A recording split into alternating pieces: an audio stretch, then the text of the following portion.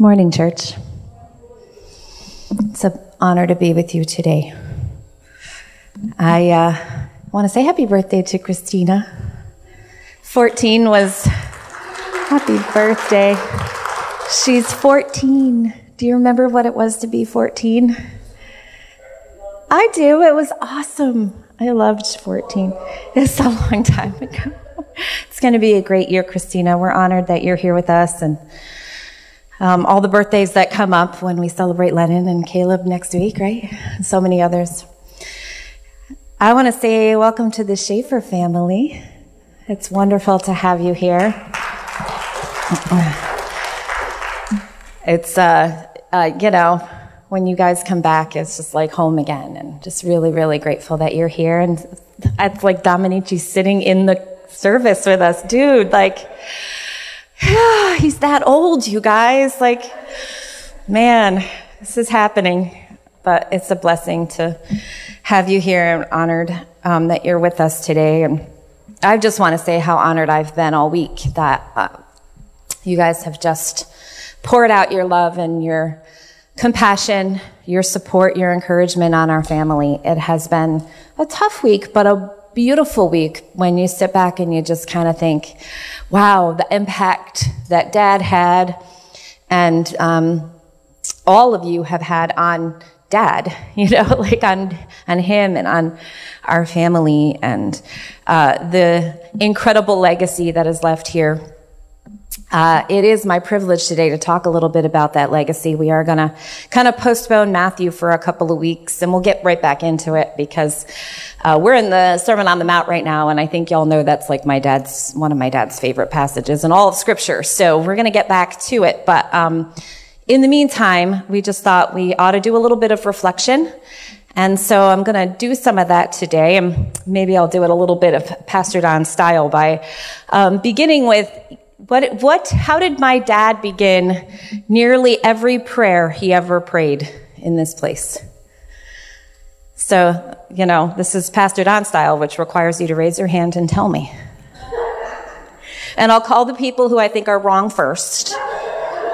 No, I'm just kidding. How did he begin nearly every prayer he ever prayed? You can all say it together. Yep. Thank you, Lord, for loving us. The fact that Dad even said, thank you, Lord, for loving us. I don't know if you know what a miracle that was. Because as Precious said, she never knew the love of a father. That was not something my dad was well acquainted with either. And his revelation that anyone loved him, much less the God of the universe loved him, was nothing short of miraculous. And the way that he loved Precious and me and all of us was a further miracle. Because as we know, in our culture, in our society, somebody who is raised without love typically goes on to what? Not love. And yet Dad loved well, and very often. In fact, years ago, I was writing something, and it was about my dad, or at least it was inspired by Dad. And I was looking to describe the love of God and the love of my father, and I was trying to say that it was unconditional love. And I wanted to, because, when you're writing, you're not supposed to use the same word over and over, right? So I was looking for synonyms for unconditional. And along my way, I had a friend helping, and she pulled out a thesaurus, and she started listing words for unconditional love. And she found the word unqualified. And I remember going, unqualified? That doesn't make sense. That unqualified, I think of unqualified as lacking qualifications, right? Because that's what it means. If you are unqualified for something, you do not have what is necessary to do that task, that job, because you're unqualified. And it does mean that. But it also means there are no qualifications. In other words, God's love for you is unqualified because he doesn't put any qualifications on it for you. There's nothing you have to do. There's nothing you have to achieve. There's nothing you have to be in order to receive the unqualified love of the Father. Isn't that neat? And so I wrote something for my dad on unqualified love. And I preached one of the very first sermons I ever preached. Brittany's nodding. She remembers it. I preached called Unqualified Love. And it was this idea that I am unqualified. I do not have the qualifications that are necessary to do the task that God has put before me. And yet, his unqualified love for me qualifies me. It prepares me for that job. It prepares me for that task. It gives me everything I need to be able to carry out the job that God has given. And I believe with all my heart, my dad is the best representative of somebody who was unqualified, and yet the Lord qualified him. The Lord's unqualified love provided for him everything that he needed to preach and to teach and to pastor and to lead and to love. All right, another Pastor Don question. Who was my father's favorite biblical character? Anyone know? Okay, David's a good guess, right? He preached a lot about David. David, the apple of God's eye. David, the ancestor of Messiah, right? Peter's a good guess. I think Dad probably identified with Peter a little bit. I know I do. Peter's one of my favorite characters because he's so awesome and yet he's so flawed, right? Wasn't Peter. Wasn't Paul. Paul makes sense too, right? Paul the apostle, Paul who had everything going for him in the Jewish world, right? The Benjamite in whom there was no guile. He was a wonderful representative of Jesus, going through all the world, laying everything down, learning to be content in every situation, right? Paul would be great. It wasn't Paul. Jesus is his absolute favorite. Precious is over here saying Jesus. I should have led with it. Besides Jesus, who was his favorite human being in the biblical character? Daniel, Isaac, Isaiah. What'd you say, Pastor Rodney? It's Jonathan. I was ignoring the ones I knew was right, just like Dad always did. It's Jonathan. And some of y'all are going, wait, what did Jonathan do again? Why would it be Jonathan? I said David makes sense, right? Because David was the apple of God's eye. David is the king. But who was Jonathan? Well, we know that Jonathan is the son of Saul, King Saul, the first king of Israel, the king who had it all going for him, right? He was chosen because of his qualifications. He was tall. He was good looking. He was admired. He was wealthy. He was from a good family with good pedigree. Saul was a king, a king's king. The man chosen specifically because of his qualifications, and yet we know that Saul was not a man after God's heart. But Saul had a son named Jonathan. And Jonathan knew the Lord, and he loved David. And Jonathan knew that David was going to be king after Saul, not Jonathan. In fact, so much so that Jonathan dedicated his life to making sure that David would be king. Now let's think about the ramifications of that, because Jonathan was the qualified one, right? He was the qualified son of the king who would be the one it would make most sense to take over. Everything that Saul had going for him, Jonathan had going for him, presumably as well. He was likely tall and good looking. He certainly came from a good family, and he was wealthy and all of that, right? And Jonathan loved the Lord. So he was like the one who should be king in place of King Saul. And yet, God called David, and Jonathan knew it. And Jonathan laid aside his qualifications so he could support the true king. Now let's think about that.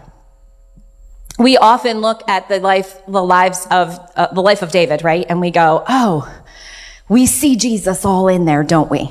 the mighty man of valor, the one who would be king, the one who loved the Lord so much that he would spend hours in his presence and he would worship him. And right, David makes sense when we think of Jesus. But do we think of Jonathan? Because Jesus was very much like Jonathan. John chapter 13, which was actually my devotions for today, and I was reflecting on this. It says in verse 3 that Jesus, knowing that the Father had given all things into his hands. Jesus, knowing that the Father had given all things into his hands. John 13 is what? Just before what event takes place? The crucifixion. This is at the final dinner that Jesus has with his disciples. And it says that God had given all things into Jesus' hands. And what does Jesus do with all things? It then says that he had come from God and was going back to God. Before the crucifixion, Jesus knows that he comes from God, that he's going to God. It doesn't mention that he also knows what's happening in the middle, but he does, right? He knows he's coming from God. He knows all things have been given to his hands. He knows he will eventually go back to God, and he also knows that in the middle, he's going to be killed. And what does he do with all of that knowledge? He laid aside his outer garments. He took a towel and he tied it around his waist. And what does he do after this? He washes the disciples' feet. Like a servant, like a slave. Right? Knowing that he had come from God and that he was going to God, knowing that God had given all things into his hands, what does he do with that? He acts like a slave and he serves. And I see Jonathan there when Jonathan in 1 Samuel 23 says, my dad knows that you're going to be the next king. My dad knows this and he's afraid of it, but me, I'm not afraid of it. I'm going to be right there next to you. I'm going to serve you. I know you're king. And this is what Jesus is doing, right? He's laying aside who he is. In fact, Philippians chapter 2, y'all know, it's my favorite, right? But in Philippians 2, in verse 6, though he was in the form of God, he did not count equality with God a thing to be grasped. But he emptied himself, taking the form of a servant, being born in likeness of men. And being found in human form, he humbled himself by becoming obedient to the point of death, even death on a cross. Right? This is Jesus who says, I know how I am. I know I come from God. I'm going to God. I know God has given all things in my hand, and yet I'm going to empty all of that. I'm going to let all of that go. Take the form of a servant, come and serve men, even to the point of dying. And that's, I think, one of the reasons my dad loved Jonathan so much. And that's what I see in my dad. I see this desire to be both David and to be Jonathan. Now, I'm going to switch gears here a little bit. And I just want to go back and talk about where we came from. Where did Community Gospel Church come from? The glorious history that we have here. There were so many things. I spent a lot of time talking to my mom, and so many things I didn't even know, and I grew up here. So this is kind of exciting. The reason the elders thought we should do this, in part, was because on Monday night we had women's group. Yes, it's at Panera. I know that feels weird, but it's cool, guys. You should come. Or girls. Girls, you should come. Guys, don't come. But it's a neat time, and we sit around and we sip tea because it's too late for coffee. And we enjoy time with one another. We have our youngest is 20, and our oldest is older than 20. The grandmother of the 20-year-old. And it's a beautiful time. 77? No joke. She's 77. Okay, there we go. She doesn't act 77. She's really cool. It's a good time. But anyway, we just kind of got reflecting this past week and chatting about where we came from. And it's a good thing to know where we come from, isn't it? Isn't it? Because it's a good indication of where we're going. So a little bit of my own family's personal history. This comes from my mom, and she'll correct me, but she'll correct me after the service, not during the service. So I'll have to give a disclaimer that maybe next week I got to get up and fix a couple things. But my mom attended Hartwick College, and Mom was here in 1970, 71, and Pastor Rodney was at Suco at the same time, correct? And Mom was offered the opportunity one night to either go to a kegger or to go to a Christian meeting. And being an unbeliever and not knowing anything about Christ, she chose to go to the Christian meeting because she figured it was a better alternative to the kegger she was invited to. And in 1971, she went to a campus ambassadors meeting up on Hartwick campus. And through that ministry, she came to know the Lord Jesus Christ as her personal Savior. Over that summer, the rest of the year and into the summer, she was serving the Lord. And when she came back after her freshman summer, she came back for her sophomore year. One of the friends, his name was John Ellis, had been attending CA with her, and she noticed that the summer had passed and he was a little bit different. And so she asked him, "John, what's different about you?"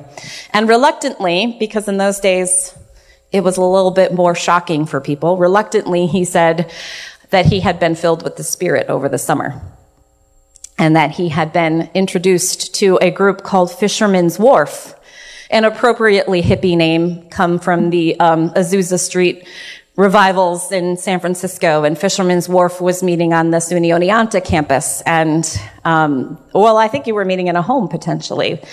Pastor Rodney was there. I believe Pat Follett was there as well. And they were meeting in the home of a man named Sandy Smith. And Mom began to attend this meeting, was filled with the Holy Ghost. And, they began to rock the world, or at least rock Oneonta. Meanwhile, at the same time, my dad had gotten also radically saved and had landed in a Teen Challenge program, which was an alcohol and drug rehabilitation program this one was out in Los Angeles, California. So he was out there. Mom was over here, a long ways away from one another. After learning about Jesus throughout her college career, Mom decided that serving him full-time in ministry was where she wanted to go, and she actually went to a service where she heard about the group Teen Challenge. Didn't know my dad, obviously, at the time, but found out that there was such a group, and ended up working for this group, and through a series of events ended up in Riverside, California. Was working there in writing their newsletter and getting out word about what they were doing and raising money for their organization. And my dad, who had gone through the program in LA and was clean and sober and now dynamically serving the Lord, was transferred to Riverside to be the Dean of Men. My dad quickly fell in love with my mother. My mother slowly came around to the idea of this, big, charismatic, gregarious, fun preacher man. And in 1975, they were married. And married in Riverside, California, and came across country, visiting family along the ways and enjoying their honeymoon, and ultimately came back to Oneonta to see her friends at Fisherman's Wharf and some family that lived in the area. And when she came to Oneonta, they stayed with Sandy Smith, and his wife's name was Sandy Smith too. So Sandy and Sandy. And Sandy were meeting at this time in their home regularly as a church. And some of the names Mom threw at me was Diane was there by then, right, Diane? And Jeff and Joanne Staples. Vicki and Steve Judd were there. Rich and Liz Wanzer. Levenways were there. Oh, I think Fisherman's Wharf first met in Bert Levenway's room, didn't it? Yeah, so it started meeting at Bert Levenway's. So some of you remember the Levenways. I think Mrs. Smith was there. Was Suzanne there at that time? Not at that time. Okay. Karen Elliott, were you there? Not yet? Okay.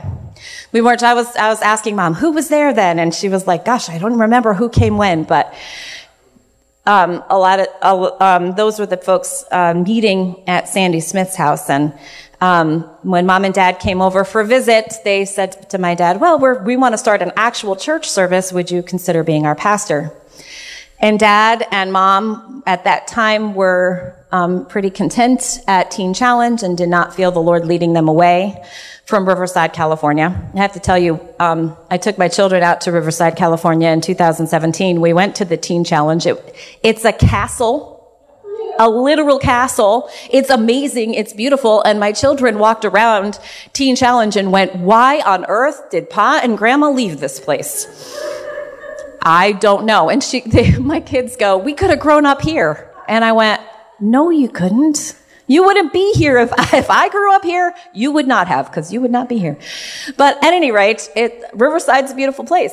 And it was a beautiful castle. And they were pretty happy there. So they declined the position and went back to California. My dad went on to receive his minister's license out there at that time. And in 1976, the following year, they came back to Oneonta to visit. My dad, along the way, thought, I really think I'm called to this pastor thing. But he didn't say anything to my mom at the time until they got here. And again, they were fellowshipping with the growing congregation.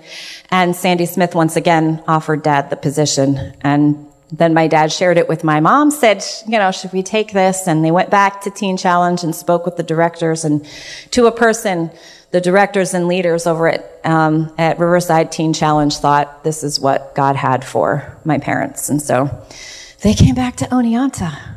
The sacrifice, guys, you just don't even know the sacrifice. So on October 20th, 1976, they moved to Oneonta and began to minister at the Calvary Pentecostal Fellowship. Calvary Pentecostal, that was the original name of this congregation. How do you like that? For $25 a month, they rented the basement of the Knights of Columbus building, which was this building. So they rented the basement downstairs for $25 a month. At the time, Al Shear, a name many of you know, he was attending the First Baptist right across the street, and he had his children in the youth group there, but they didn't have a youth pastor. So was it Ray Tumelston invited my dad and mom to be the youth pastors over there, and they began to serve in the youth group. Mom said they quickly determined youth were not their cup of tea, so they didn't stay there long. But she loves youth. Don't get me wrong. She loves youth. Just not necessarily pastoring them directly. So they, at that time, began to rent a couple of classrooms over at the First Baptist, which is now the Jewish Community Center across the street. They were upstairs in a couple of classrooms. And at the time, they started growing, and it was pretty quick before they outgrew completely the two classrooms that they were meeting. It was shortly after that Sandy left, and with him, he took the name Calvary Pentecostal, so they changed the name to Community Gospel Church. Some guys, Al Shear and Dr. Robert Barstow and Federico Serralima, they owned a bookstore in Oneonta over by where the Lord's Table is over on Elm Street. They bought a bookstore, and they turned it in, they made it a Christian bookstore, and they offered my dad a position there. And so many of the early members of this congregation would come because they would walk into the bookstore and begin a conversation with my dad, including people like Walter Tchaikovsky. I think maybe Judy Wisnowski came from that time. And a special lady, that was where Karen came from. All right. Spent a lot of time in that bookstore. And a lady by the name of Fran Baldanza walked in one day and struck up a conversation with Dad. She and Al had just moved here from Long Island and were looking for a church to become part of. And she said to Dad, hey, you know any full gospel churches around here? And he goes, actually, I do. Funny you should ask. And he likes to say that when Fran and her family entered the church, that they doubled the size of the church instantly, which is slight exaggeration because there was only up to Dan at that point, so it couldn't have doubled the church. But you took a row, is what I heard.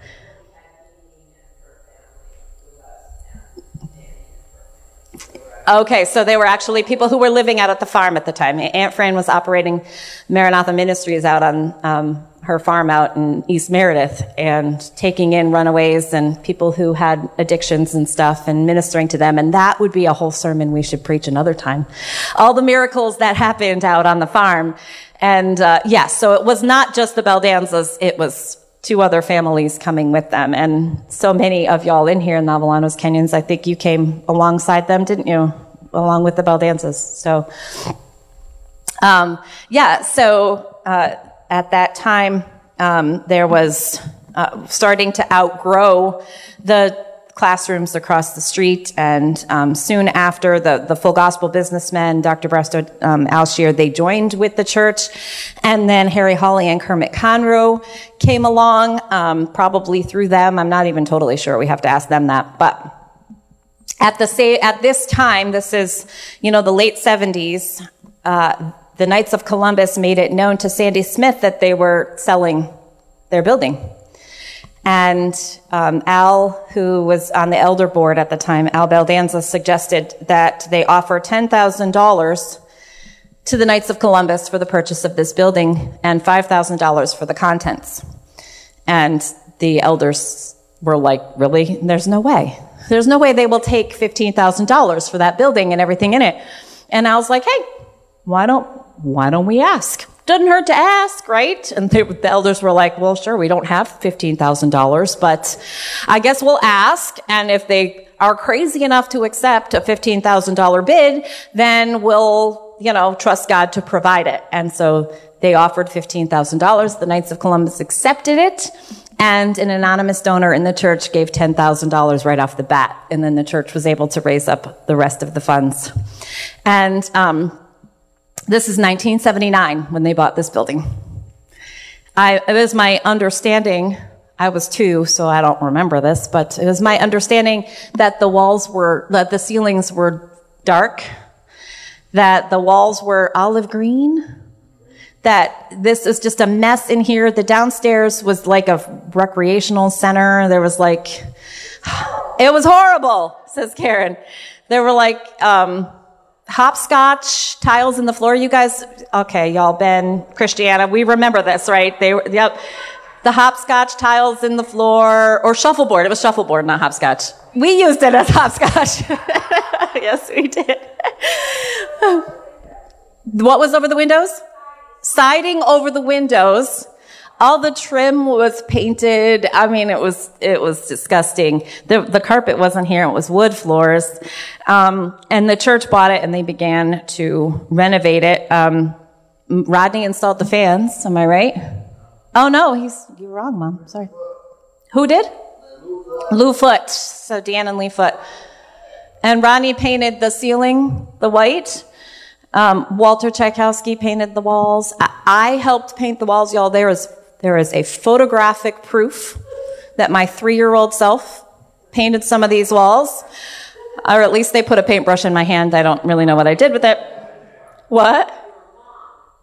Yep. So Mom took forever, just years of painstakingly stripping all of the paint to reveal the original woodwork around all the trim. It was a labor of love for the congregation in 1979, and everybody had ownership in it. And within just a couple of years, the church went from being, a few people meeting in a dorm room to a few more people meeting in a home, to a few more people meeting in a basement, to a few more people meeting in 2 classrooms, to about 300 people meeting in this building. Yes, Aunt Fran. I won't forget Chuck Budney. Always sitting in the front row?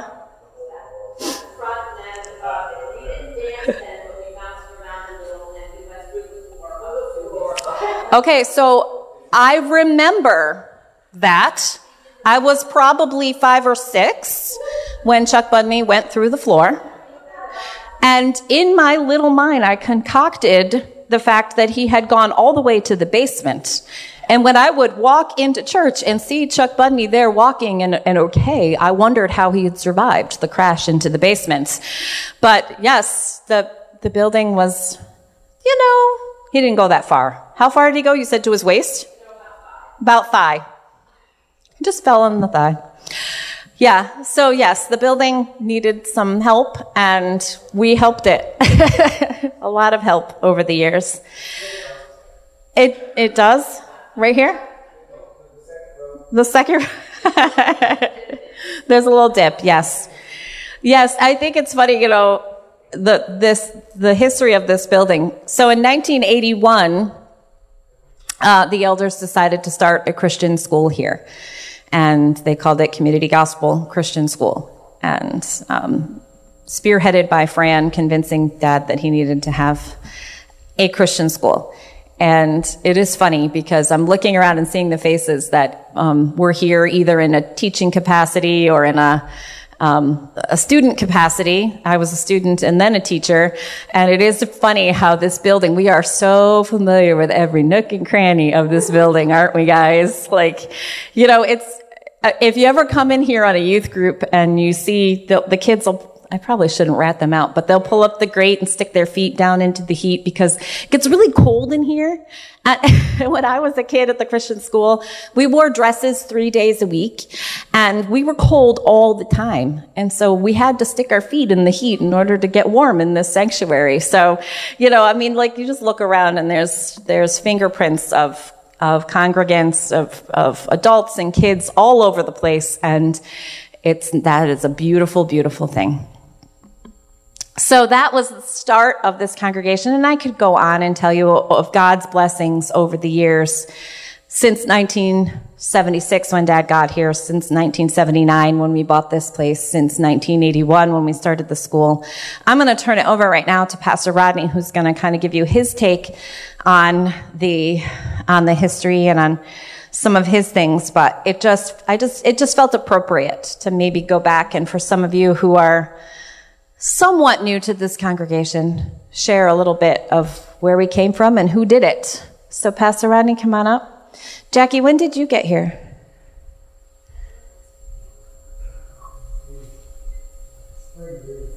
Spring of 83? Yep, I remember going to Braziz and sewing with you or watching you sew over there. And Vera, when did you get here? 87? Yeah, long time.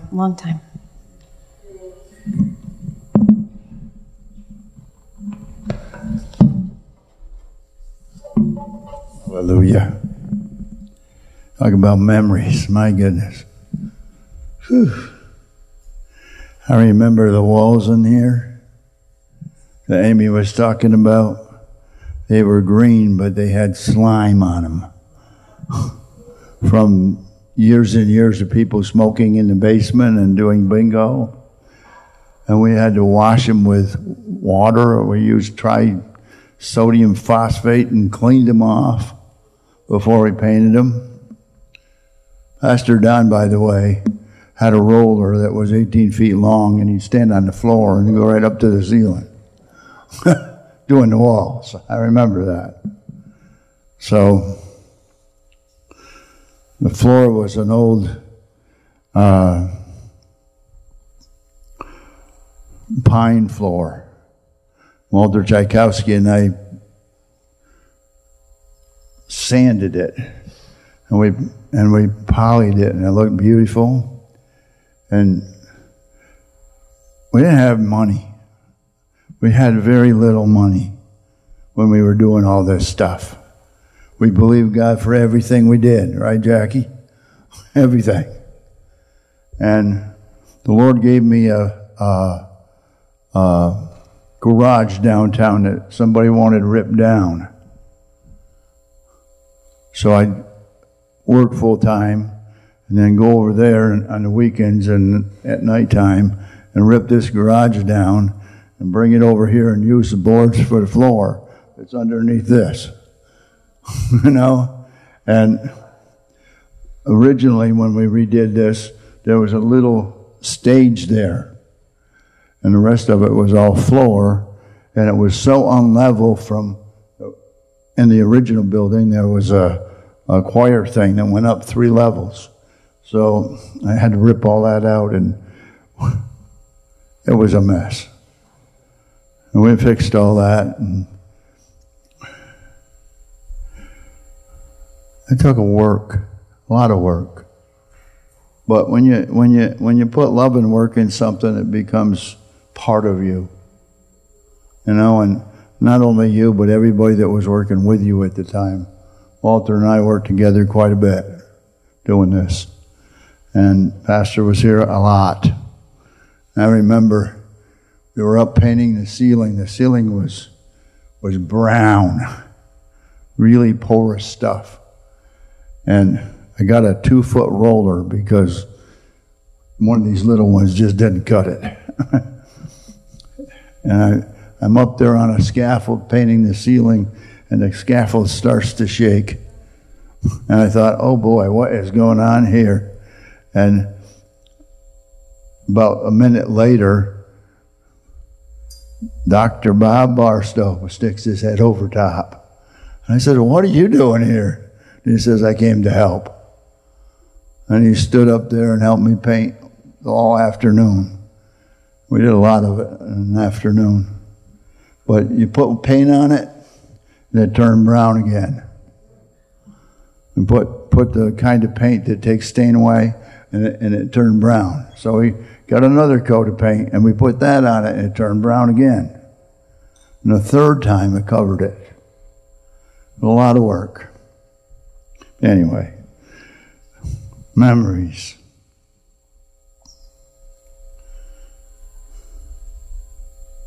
I remember the meetings behind what Amy was talking about today when we merged the two groups together. Being an elder in the church, we talked about all that stuff and made decisions about all that stuff. And I remember meeting with Bob and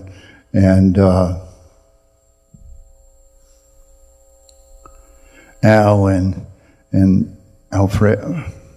Federico, that's a hard word for me, and coming to a decision that we should join together, and our elders meeting doubled in size. They all became elders with us, and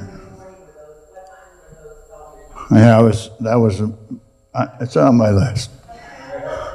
So one of the guys was a postman, and he only could meet at 4 a.m. So we had elders meetings at 4 a.m. And I remember Carol coming to those 4 o'clock ones once in a while. Carol Moonin back there, or not Carol Moonin, Carol Hostler, and Waylon now, I think. That was a long time ago, and we had some really, really cool meetings at 4 o'clock in the morning. I was reading through the archives that I have home last night. Those meetings were spirit-filled, to say the least. We get together and we worship first, worship quite a bit first, and wait on the Lord for direction and words and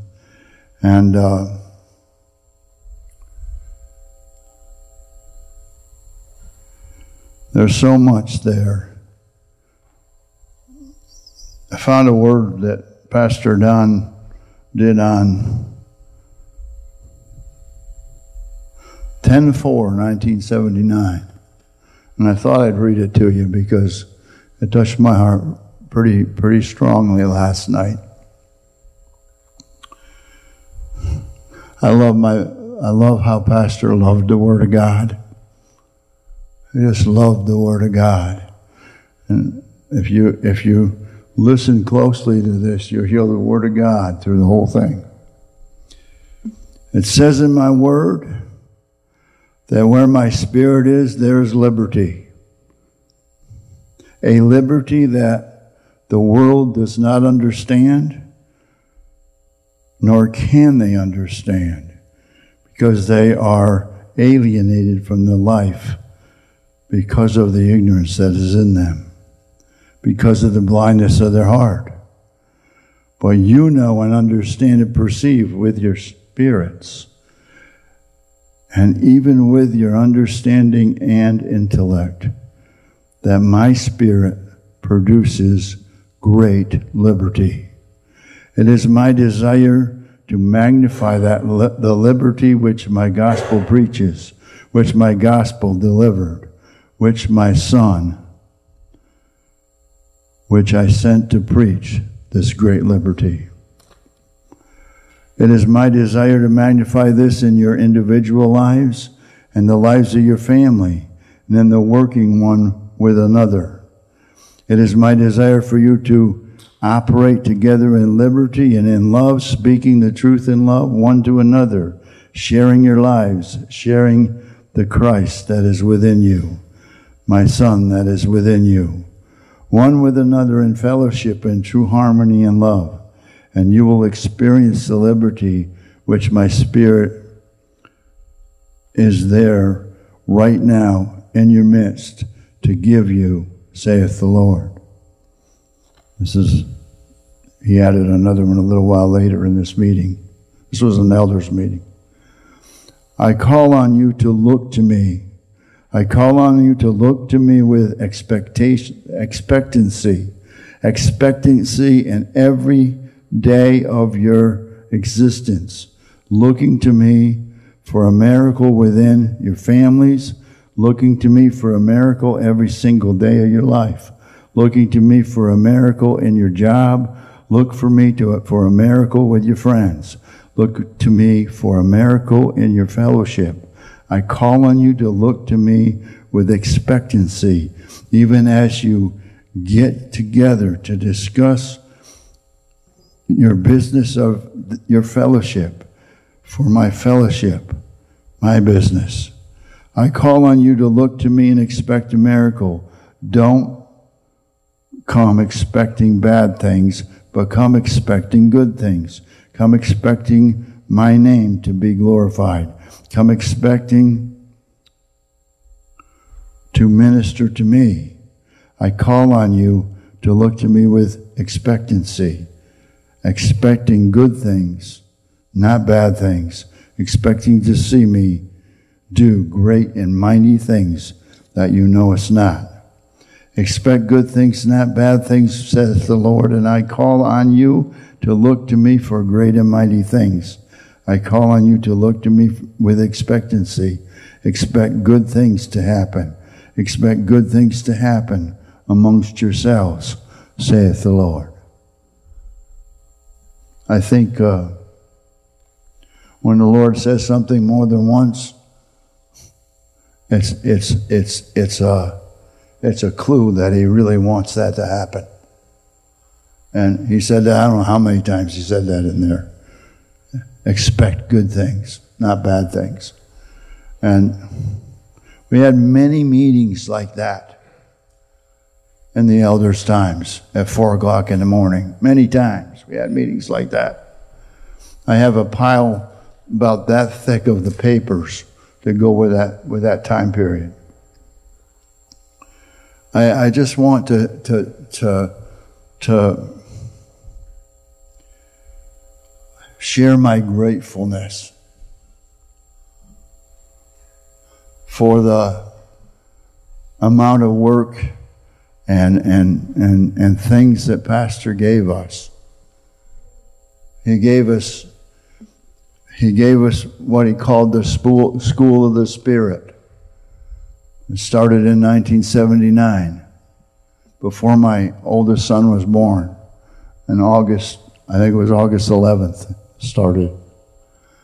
And I have a notebook that's literally that thick, sitting at home. I was looking at it last night, of all the scriptures that we memorized and all the teachings that he taught us in that book. And I will never be the same because of what's in that book and what he shared with my heart. He changed my life forever. When you're in the Word of God, as much as he was in the Word of God, it changes your life forever. And he put this fire in my heart that has never burned out.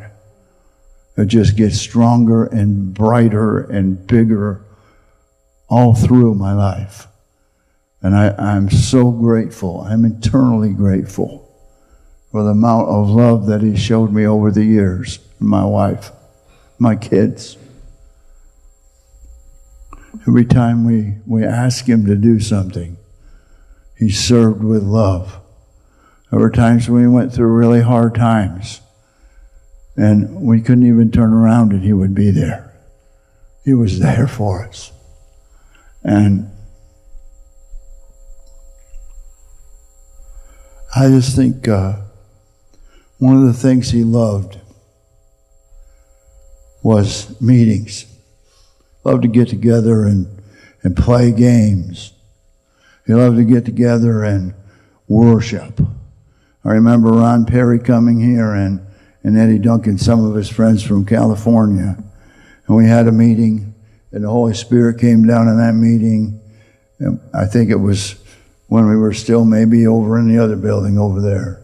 And I remember Eddie Duncan coming up to me and touching my head. And down I went, poof, right on the floor. Because of the anointing that was there that day. I went right through about 5 people behind me.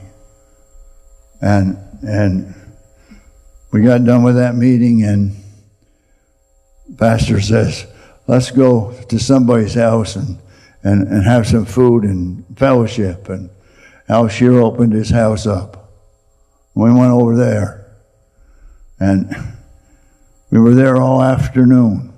I remember Amy being there, worshiping with the guys and the girls and just loving it, singing at the top of her lungs. She's like 3 years old or something like that. And I remember that like yesterday. It was such a blessing. Such a blessing all the time. He had a favorite verse about vision for the church. I don't know if you guys remember this. I remember asking in the elders meeting year after year, what's the vision for this year? And he says this is Ephesians 4:16, I believe. From whom the whole body, fitly joined together and compacted by that which every joint supplies, according to the effectual measure and the working of every part, makes increase in the body unto the edifying of itself in love. That was his vision for the church. That's what he wanted. And I believe that was so evident over the years that happened. And last week we were talking a lot about family, about being a big family. And it felt like that a lot. We had a place down the street where some of the young ladies lived. I think Karen Smith lived there for a while, called Koinonia. Koinonia is fellowship, I believe. It's a word for fellowship. And I remember meetings in there that were just incredible. We just went there and hung out and worshiped. Walter Tchaikovsky went. I went and took. Yeah, even that. We did that there for a while. We did it at Don's house up on the hill, and we did it at my house once in a while, and all over the place. But anyway.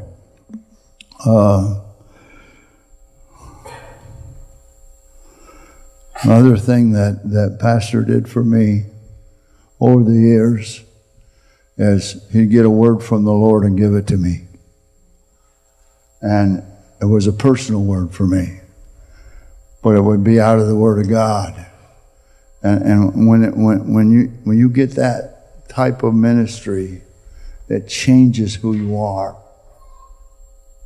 I think we need to go toward that again, because God has a word for every one of you, and He wants to give it to you. But a lot of times He wants to use people to do it. He wants people to speak it into your life. Pastor Don gave me a word about Moses that I still think about. He says, he said that I was like Moses, that I talked to the Lord face to face. And it's true. And this is so cool. One of my first inclinations as a Christian was to be like Moses. I went to see Moses in the Ten Commandments with my mother about 2 or 3 weeks after I got the Holy Spirit. And it was a movie, but it was 4 hours long and mostly Word of God. And I remember sitting in the movie theater and the Holy Spirit was praying in me so hard that I didn't want to be a pain to people. And I'm trying to keep it really, really low. But it's going so hard that it's hard for me to do it. And for 4 hours I did that. And I remember my mother, when I came out of the theater, said, "Roddy, what is the matter with you?" But it wasn't me. It was the Holy Spirit in me. And I remember I had an old heavy coat that went down to about here. And I went home one summer day. I thought I'm just going to pretend I'm Moses for the day, just for fun. I lived out in the farm area, and I put the coat on, and I found a wood staff about that tall, and I walked around in the woods behind my dad's house. And I come walking out, and I'm walking around the front of my house. And my mother's sister comes up the driveway. And she's getting out of her car, and she's walking up to the house, and she looks at me and she said, "Oh, you look like Moses. I thought you were Moses for a minute." You know, and Pastor Don says, through the Spirit of God, I give that. You're like my servant Moses. Most people have to hear the word or read the word, but I will give you the word face to face. And it changed my life forever. Another word He gave me is, when the Lord turns the captivity of Zion, you will be like those that dream. Then shall your sorrow be turned to joy, and your tongue to singing. And it goes on. But the whole word, He changed you to Rodney in there. Psalm 126, I think. And that changed my life. And there was a lot of other ones. But I just think, when you see the passion that's in the word that I read to you, he had passion for Jesus. We need to have passion for Jesus. We need to get back to where we're going all out. Not the end thing to say now is all in for Jesus. You know? And I believe that God is good. And I saw something in the spirit. I had a picture in my spirit last week when we were in service that I think I should share with you guys.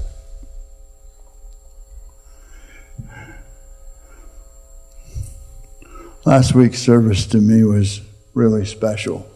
The worship was incredibly good. And in the middle of worship,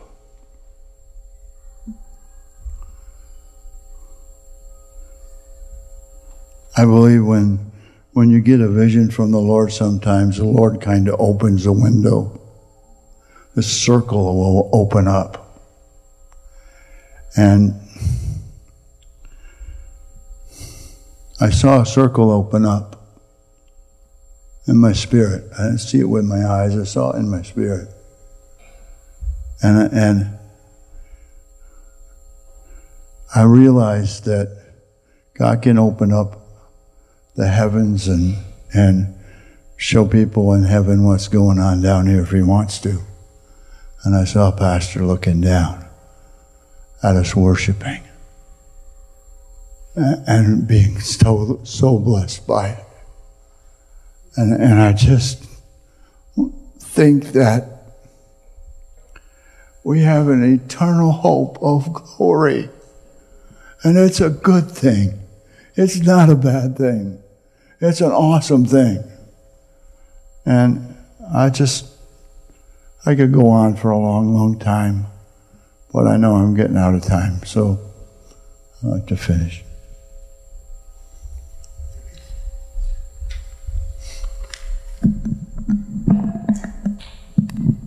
Thank you, Pastor Rodney, and for all your years of service, too. It's a beautiful thing. Ken Smith was going to share a little bit today, too, about his memories, but in the interest of time, he's actually going to come back and share at Anchor tonight. So come tonight and hear more. But now I'm going to turn it over to Pastor Chris.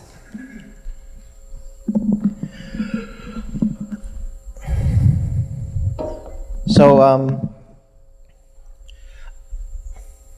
just, listening to everybody, testimony is important. Remembering from whence you came. It made me think of the hymn that Robert Robertson, I think, wrote, Come Thou Fount, right? Where it says in the second verse, Here I raise my Ebenezer, hitherto thy help I'm come, and I hope by thy good pleasure safely to arrive home. Jesus sought me when a stranger, wandering from the fold of God. He rescued me from danger, interposed his precious blood. The heck's an Ebenezer. It's probably what most people think. What in the world is an Ebenezer? Well, and it's a stone of remembrance. They used to do it all the time in the Old Testament as you read the Old Testament, And, you had Joshua. He took up 12 stones in the middle of the Jordan and raised them up so they would remember from whence they came, what the history was. Samuel did the same. There's just lots of examples, We do the same thing. We write journals. Rodney read something that was written. We have pictures and photos now. But it reminds us that God will come through, and he's faithful. And then every once in a while, a stupid song keeps going through my head, Seasons Change. It's a terrible song because it's talking about the feelings a guy has for somebody, but seasons change, feelings change. But it's just, I'm like, seasons change.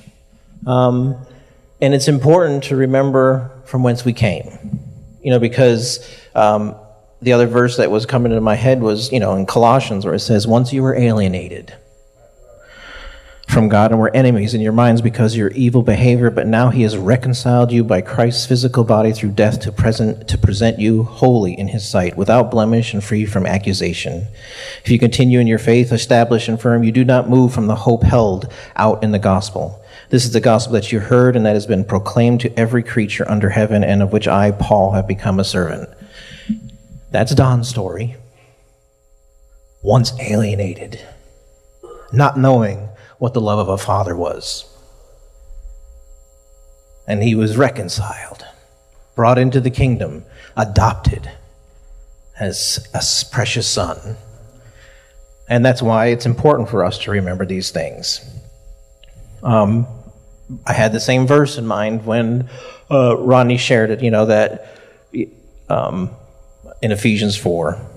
It says, if you start at the beginning, it says, therefore, a prisoner for the Lord, urge you to walk in a manner worthy of the calling, and that there's to bear one another in love, eager to maintain the unity of spirit and the bond of peace. There's one body and one spirit, just as you were called in one hope, one Lord, one faith, one baptism, one God and Father of all, who is over all and through all. But grace was given to each one according to the measure of Christ's gift. And that's the story of our church. And it says that he gave apostles and prophets and evangelists and shepherds and teachers to equip the saints for the work of the ministry, for building up the body of Christ until we attain to the unity of faith and the knowledge of the Son of God, to mature manhood, to the measure of the stature of the fullness of Christ, so that we no longer will be children, tossed to and fro by the waves, carried about by every wind of doctrine, but human cunning, by craftiness, by deceitful schemes. Rather, speaking the truth in love, we're to grow up in every way into to him who is the head, into Christ, for whom the whole body, fitly joined together by every joint which is equipped, when each part is working properly, makes the body grow so that it builds itself up in love. And that was Don's dream, that we would do that. And there's been so many that have gone before us. I was thinking about, because, the reason I'm up here, and I did a little reflection last night myself, and I'm not going to keep us long, but we have a group of elders.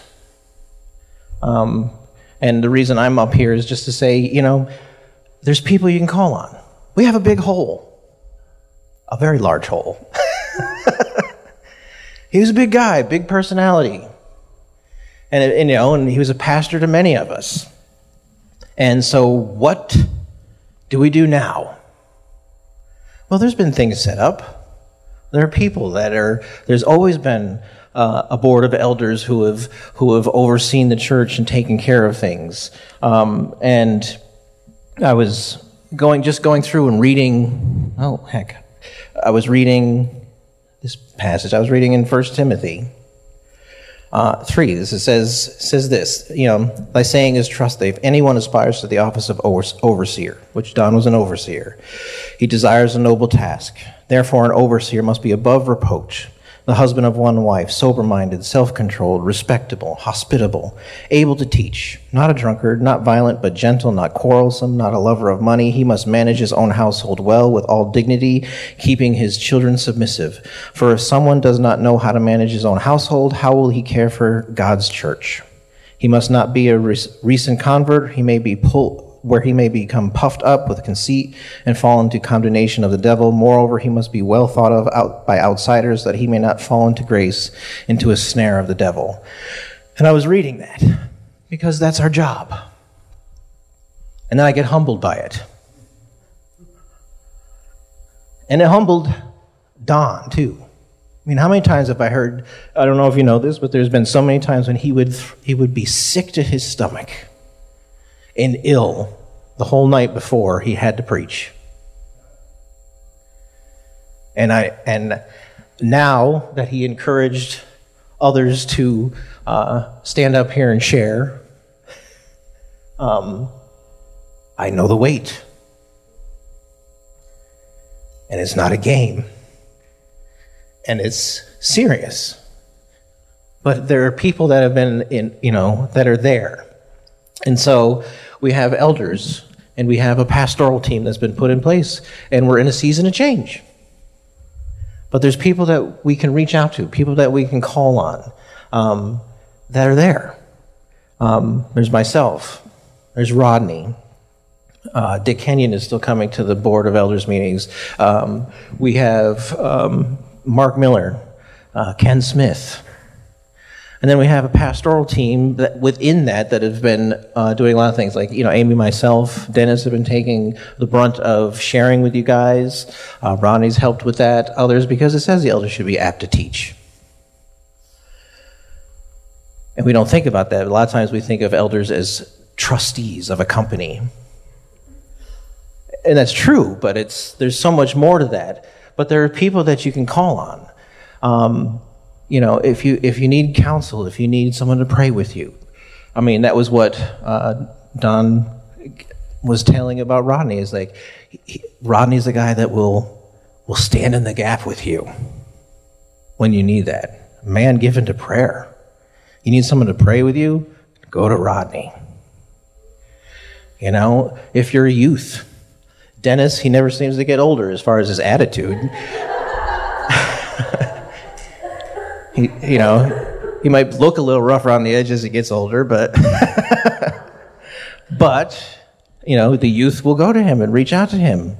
There's people that we reach to, the women's ministry, with Amy and the dance and all that. There's people you can reach out to and contact and know us. And I know that, sometimes with COVID and all the craziness, we didn't express it very well sometimes. That there's a team of people that are always here, that are there when you need them. And it's a big job. And we want you to pray for us, and we pray for you guys. As elders, we get together and we're supposed to pray, and we're supposed to seek direction, and we're supposed to make plans. Yes, we're supposed to figure out what color the paint might be. But that's the least of our issues. I don't care about the carpet so much as I care about you guys. Right? And so that we do become a body that's fitly joined together, supplying each one's needs. Because like I said, I still love that the thing that C.S. Lewis used to say about his friend, Tolkien, when he says when he was gone, there was a hole. Yeah, there's a hole because only his friend can bring out something that no one else can. So it was like when he said, when his friend passed, he says, it was like I lost my other friend because he didn't react the same. And so, yeah, it's different. Those are those things. We all have a part to play. We all have an investment into the kingdom. God's given us apostles and prophets and teachers, and those that serve, and those that are deacons, and those that are elders, and those that are pastors, and those that are teachers, and all those things. And we do this thing together. And seasons change. And we'll be doing some things. We'll be talking about some things, but we just wanted you to know that there's a team. And there's people that you can reach out to. Call the church. We might not have a secretary, but that phone will send me an email if you leave a message that I really need to talk to somebody. And I can forward that email to anybody. I can call people. And that's the beauty of electronics and and technology, is that we aren't that far away if you need someone to talk to. And then if you need someone to pray with you, or if you just have something on your mind, or you have a word from the Lord, all those things. So that's it. And, and then as a church, we build each other up. We bring out those Ebenezers. Remember from whence we have come, that we were all once alienated. And because of the great work that Jesus Christ did, because of his sacrifice, he made a way for us to be brothers and sisters, to serve one another and to hold each other up. And that's what makes it beautiful. Okay? So let's pray, and then we'll head into communion. Lord God, we just thank you and we praise you that we can put up our Ebenezers. Remember where you have brought us from, and that our steps are ordered by you. And that as we head into new seasons, we know that you have set a path, that you will build us up into our holy calling and our holy purpose, which is to proclaim the gospel and to proclaim the truth of who you are and what you've done for us. Because the enemy can't stand to hear our testimony, and it puts him to flight. So we just thank you for what you've done. We just thank you that we can come to the table and that we've been set free